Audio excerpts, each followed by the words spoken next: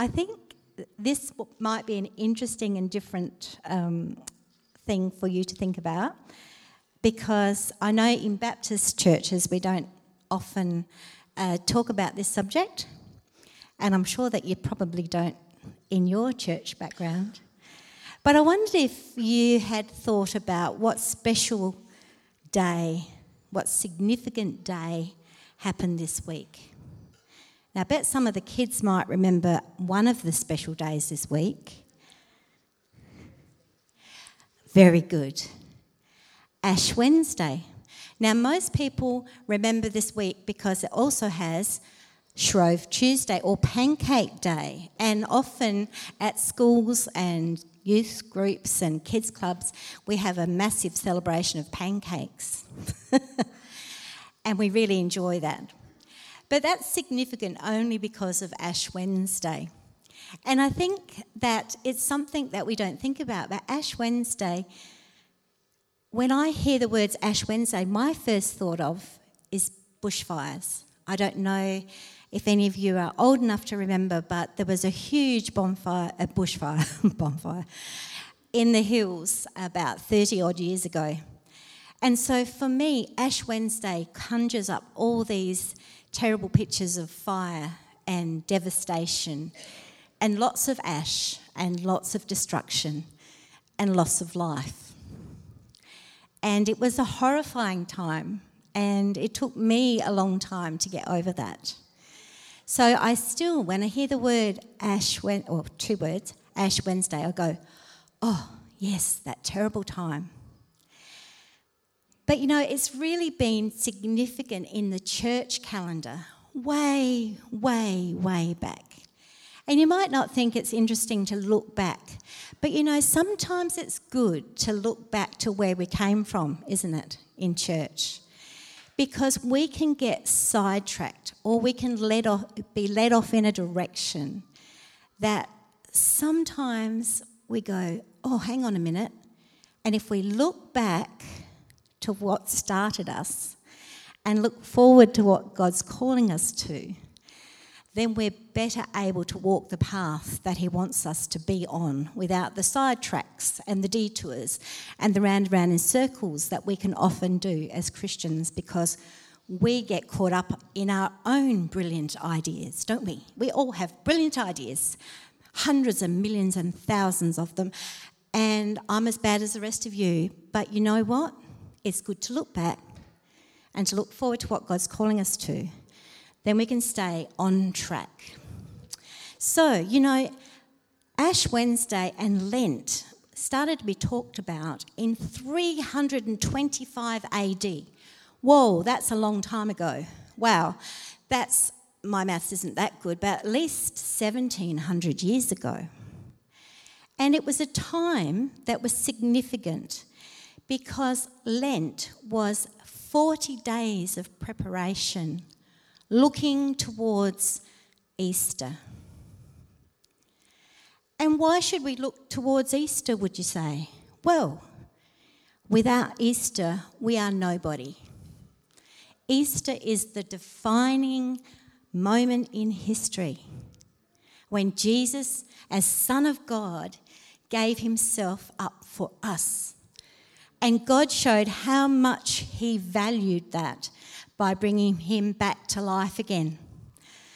So it's a great time of preparation and looking forward to an event which looked like the worst event in history. Let's face it, the death of God's Son looks like a dreadful thing, much worse than the bushfire that I had to go through. But it was a brilliant thing. It was a life-changing event. And sometimes I think that we as the church have now got so comfortable with who we are and so comfortable with what God has done for us that we forget how transformational that was. So 40 days of Lent and preparation, I think, is a good thing.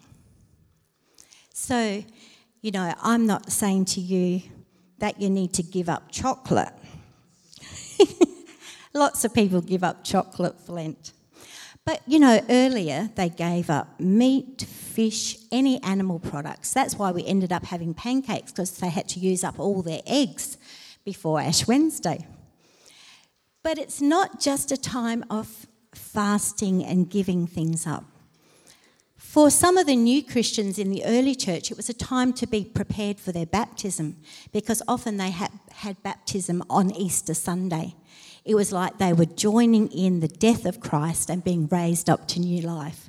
What a wonderful time of the year to get baptised, because the picture is there, isn't it?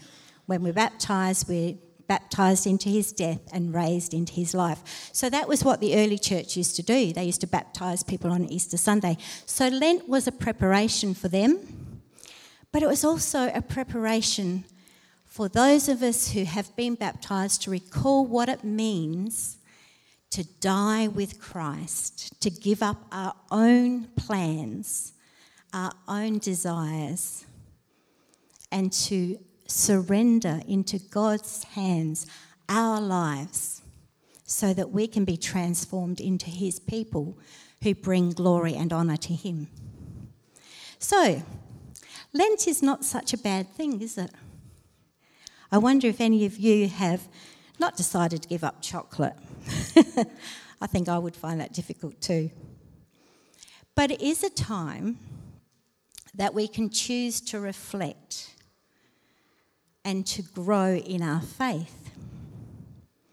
And sometimes doing something for Lent just means making a choice to give up those things that are standing between us and God. Now, chocolate might not be standing between you and God. Sometimes it might be. But, you know, television and Facebook and video games, lots of other things, can take up our time so that we don't spend time with God. And Lent was traditionally a time when people set aside time for disciplines such as prayer. Interesting thought that God's people should pray. A time to examine ourselves and to think, where are we missing the path that God has for us? A time to go, am I really walking in the ways that God wants me to? Or have I got sidetracked because other things have become more important to me? Like how cool I look, or how important I am, or how successful I am in my job, or how loved I am by my family. You know, we can put lots of things above God in our lives. Good things. Not all of those are bad things. You know, it's so easy, isn't it, to say, well, yeah, I'm not going to lie, or for Lent I'm going to be so good at telling the truth. Well, I hope that's pretty normal. And you can say that for Lent I'm not going to kill anybody. And maybe this might be harder. I'm not going to gossip about anybody. That might be a bit trickier. But, you know, it's not just about not doing the bad things. It's about intentionally putting God first in our life and having time to examine ourselves, to pray, to read his word, and to devote ourselves to doing those good things that we might be avoiding because they take up too much time, or we want to do something else, like visiting someone who's sick or phoning someone who's feeling lonely. Just the ordinary stuff that God calls us to do to show his love to those around us. So Lent isn't necessarily a time of fasting or giving up some food, although for some of us it might be a good idea.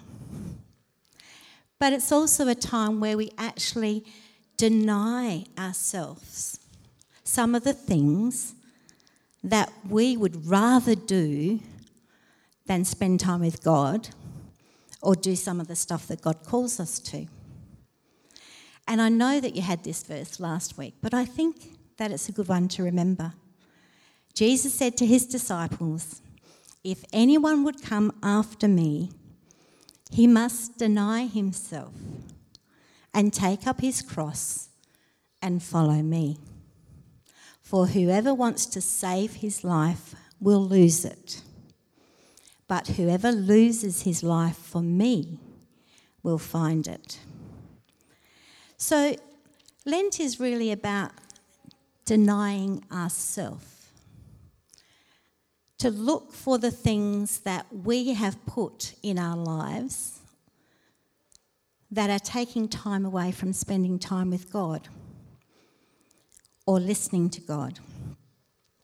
And I know that often some people say, "Oh, well, I'm too busy. I'm too busy to read my Bible. I'm too busy to pray. I'm too busy to spend any time listening to God. I'm too busy to go and visit that person that's really lonely down the street. I'm too busy doing stuff for God." I do lots of really good stuff for God. But I don't know that God always wants us to do stuff for him. He wants us to spend time with him. Do you remember the story of Mary and Martha, the two ladies who Mary was running around like a chook without a head, getting a meal ready for Jesus and his disciples? Did I say the right one? Martha was spending time running around like a chook without a head. Wrong one. And Mary, what was Mary doing? Sitting at Jesus' feet. Now, that was totally the wrong thing to do in her culture. In fact, that's a really great encouragement to me as a woman, because often women think they have to get caught up doing lots of, practical things, looking after everybody. Mary was commended by Jesus for sitting and listening to what he had to say. And what Jesus actually said was, "Mary has a right to be my disciple just as much as the men." So there you go, ladies. Be a Mary. Don't just do stuff. Sometimes it's good to just sit at Jesus' feet. So in this Lent, we really want to think of ways that we can examine ourselves, perhaps even deny ourselves, so that we can spend time with God, listening to him, looking at our life, checking our motives for doing stuff, repenting of the sins that we find. Because I don't know about you, but I don't think there are any perfect people in this church yet. Hands up if you're perfect. No, I won't do that. We all make mistakes. And we do tend to say, "Oh, it's all right, we're forgiven." Yeah, we are. But sometimes I think we just glibly say that. "Oh, it doesn't matter if I've done that 30 times this week. God forgives me every time." And yes, he does. But he challenges us to grow in our relationship with him. He challenges us to be transformed by his Spirit inside of us. And if we can glibly say for the 30th time in a week, "Oh, that's all right, I've done that again, I've blown it again, but it's okay, God forgives me," I don't think you get how much it cost him to pay for that sin. I think that we need to seriously think about our sins, even though it's not comfortable to think about our sins, and to think about the things that have a hook on us, that draw us into those sins, and then to seriously deal with those things with God. To spend time examining ourselves, examining our motives, examining our weaknesses, and then repenting and saying, "God, this is not good. I know you forgive me, but I don't want to keep doing this stuff that displeases you and doesn't bring glory to your name. And you know what? If we give him time, if we spend time with him, his Spirit works in our hearts to transform us. Now, it's not always an easy fix, and it's some work and hard work. Sometimes I don't think we as Christians like the hard work stuff. Yes, God's grace is free, but he wants to transform us. He doesn't want to leave us where we are. He wants to change us to be more like Jesus. But you know, discipline is a hard thing, isn't it? But it's a good thing. Discipline is not something to be feared. It's to be welcomed.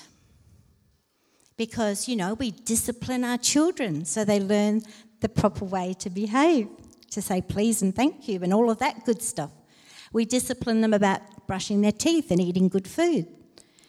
God also wants to discipline us and say, these are the things that help you to grow in your spiritual walk with me. This is how your faith grows in me. So if you spend time listening to God, he might say, hey, you need to give up that. You need to spend more time with me. You need to turn that thing off. So, C.S. Lewis said this. He said that in every moment, in every decision, everything we do, either we are turning toward God and therefore away from our own purposes, or we are turning towards our self-interest and away from God's loving will. Isn't that an interesting thought? In our lives, in every moment, we are making a decision to please ourselves or to please God. That's a sobering thought because so often we just coast through life. So I think Lent, whether you want to take up the challenge or not, is a good time to just cut out something or to put in something that helps us to develop a habit or a discipline which might have a transformational work to do in our hearts. You know, some people say that it's not just about giving up, it's actually making space for God in our lives. I think that's a lovely way to think about making some sort of sacrifice or whatever, a decision about what you're going to do in Lent. It's about making space for God in your lives. Just lovely. Now, the whole idea of Lent is based on 40 days because Jesus spent 40 days fasting in the wilderness. So, you know, if you think it's going to be hard to give up half an hour of television so you can read your Bible or, I don't know, what else you might do, but you know what? When I went to Israel last year, I went through the desert in a bus, air-conditioned, nice soft seats. It was the most appalling place that I have ever travelled through. It was barren as. There was nothing that looked like it gave life or shelter or comfort or anything. And I did spend a lot of time thinking, how did Jesus spend 40 days here alone with nothing to comfort him? It would have been agonising. So when you think it's going to be hard to give up chocolate, I keep saying chocolate because I think that's a nice, safe thing that you could give up. I won't mention all the other things you could give up. You know, it's not going to kill us. It might make life a little difficult, but hey, Jesus did difficult. When I went through Israel, Jesus' life was not easy. It was difficult. The whole lot was difficult. And 40 days in the desert would have been almost hell, I think. But then dying on a cross wouldn't have been a picnic either. So Jesus did it really well. And he is our example, after all, if we're following him. So I just want to read to you. I don't know what time you stopped at. I don't like to bore people. If I see too many people going to sleep, I'll stop. Okay. So this is Jesus' temptation. And it's from Matthew 4. And this is what 40 days of Lent is based on, is the 40 days that Jesus went into the desert. The early Christians wanted to copy him. Then the Spirit led Jesus into the desert to be tempted by the devil. Notice that the Spirit, the Holy Spirit, God's Spirit, led Jesus into the desert. He didn't do it off his own back. And he was going there to be tempted. Jesus ate nothing for 40 days and nights, and after this he was very hungry. The devil came to Jesus to tempt him, saying, "If you are the Son of God, tell these rocks to become bread." Jesus answered, "It is written in the Scriptures, a person does not live by eating only bread, but by everything God says." I love that. A person does not live by eating only bread, but by everything God says. Then the devil led Jesus to the holy city of Jerusalem and put him on a high place of the temple. The devil said, "If you are the Son of God, jump down, because it is written in the Scriptures, he has put his angels in charge of you, and they will catch you up in their hands so that you will not hit your foot on a rock." Jesus answered him, "It also says in the Scriptures, 'Do not test the Lord your God.'" And then the devil led Jesus to the top of a very high mountain and showed him all the kingdoms of the world and all their splendour. And the devil said, "If you will bow down and worship me, I will give you all of these things." And Jesus said to the devil, "Go away from me, Satan. It is written in the Scriptures, you must worship the Lord your God and serve only him." So the devil left Jesus, and angels came out and took care of him. Now you may wonder what Jesus' temptations have to do with us. But you know, Jesus was tempted to look after himself by making the stones into bread. And what was his answer? God's word is more important to me. What God says to me is more important than eating. So if you're going to fast in Lent, think about this. God's word is much more important than the chocolate you might be giving up. Don't give up chocolate because I tell you to, because I'm not. But you know, Jesus was tempted also then to make a great show of himself and be successful by what? Testing God, throwing himself down so the angels will lift him up.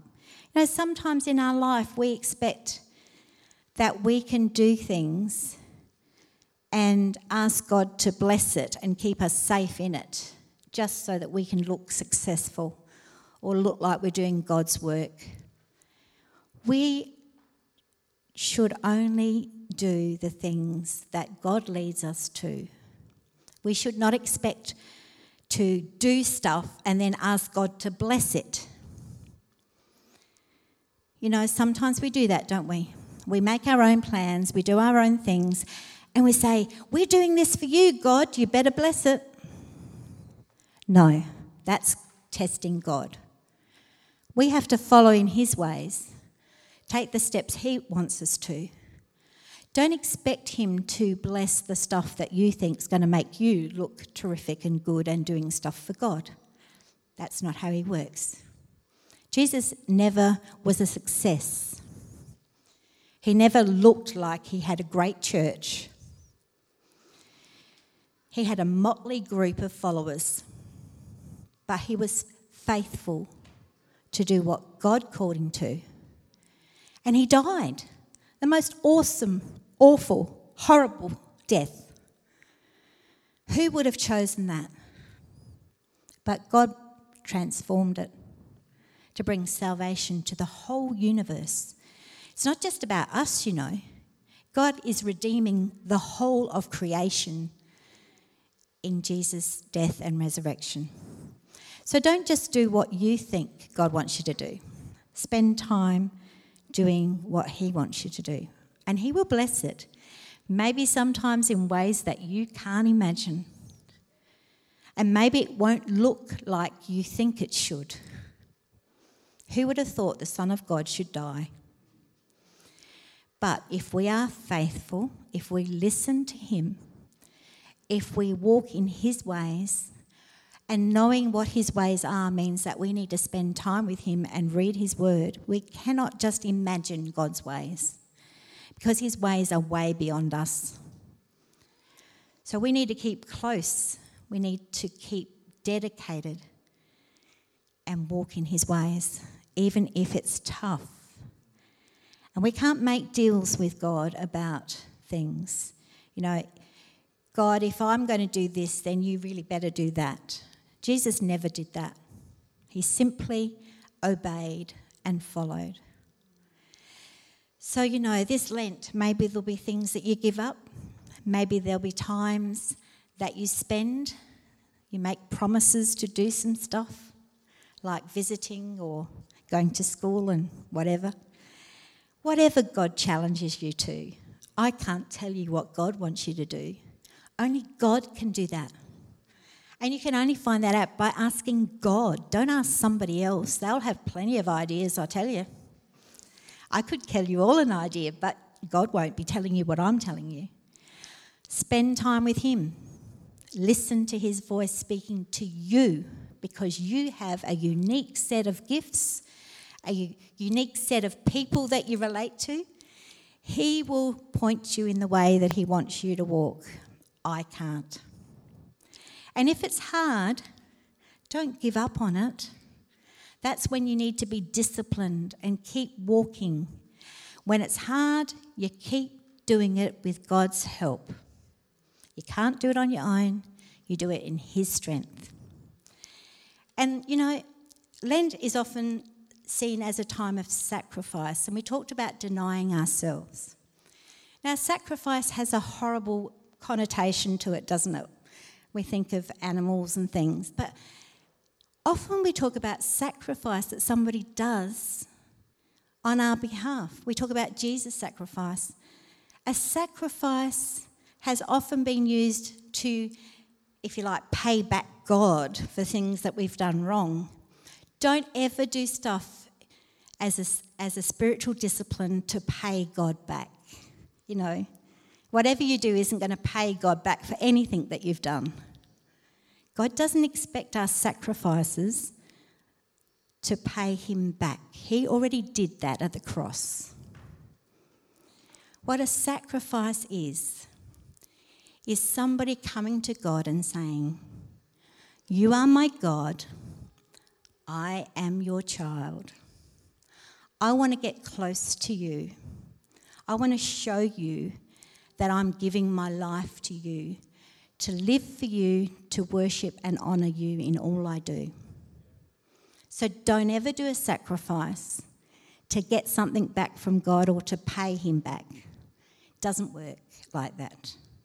It simply is something that you do for God to show him how much you love him, how much you want to give your life into his care. And that's a really powerful thing. And I just want to read you this quote from somebody. Anything that you do, any promise you make, any self-denial, this is a gift we give to God. We clear away any of our lesser concerns, at least for a little while, as if we are making our house ready for a guest. We make room in our lives for more of God and find that there is space in us to love God more. So my prayer for you this Lent, as you come towards Easter, is that you will find space in your lives to love God more, because he deserves all of our love. Amen.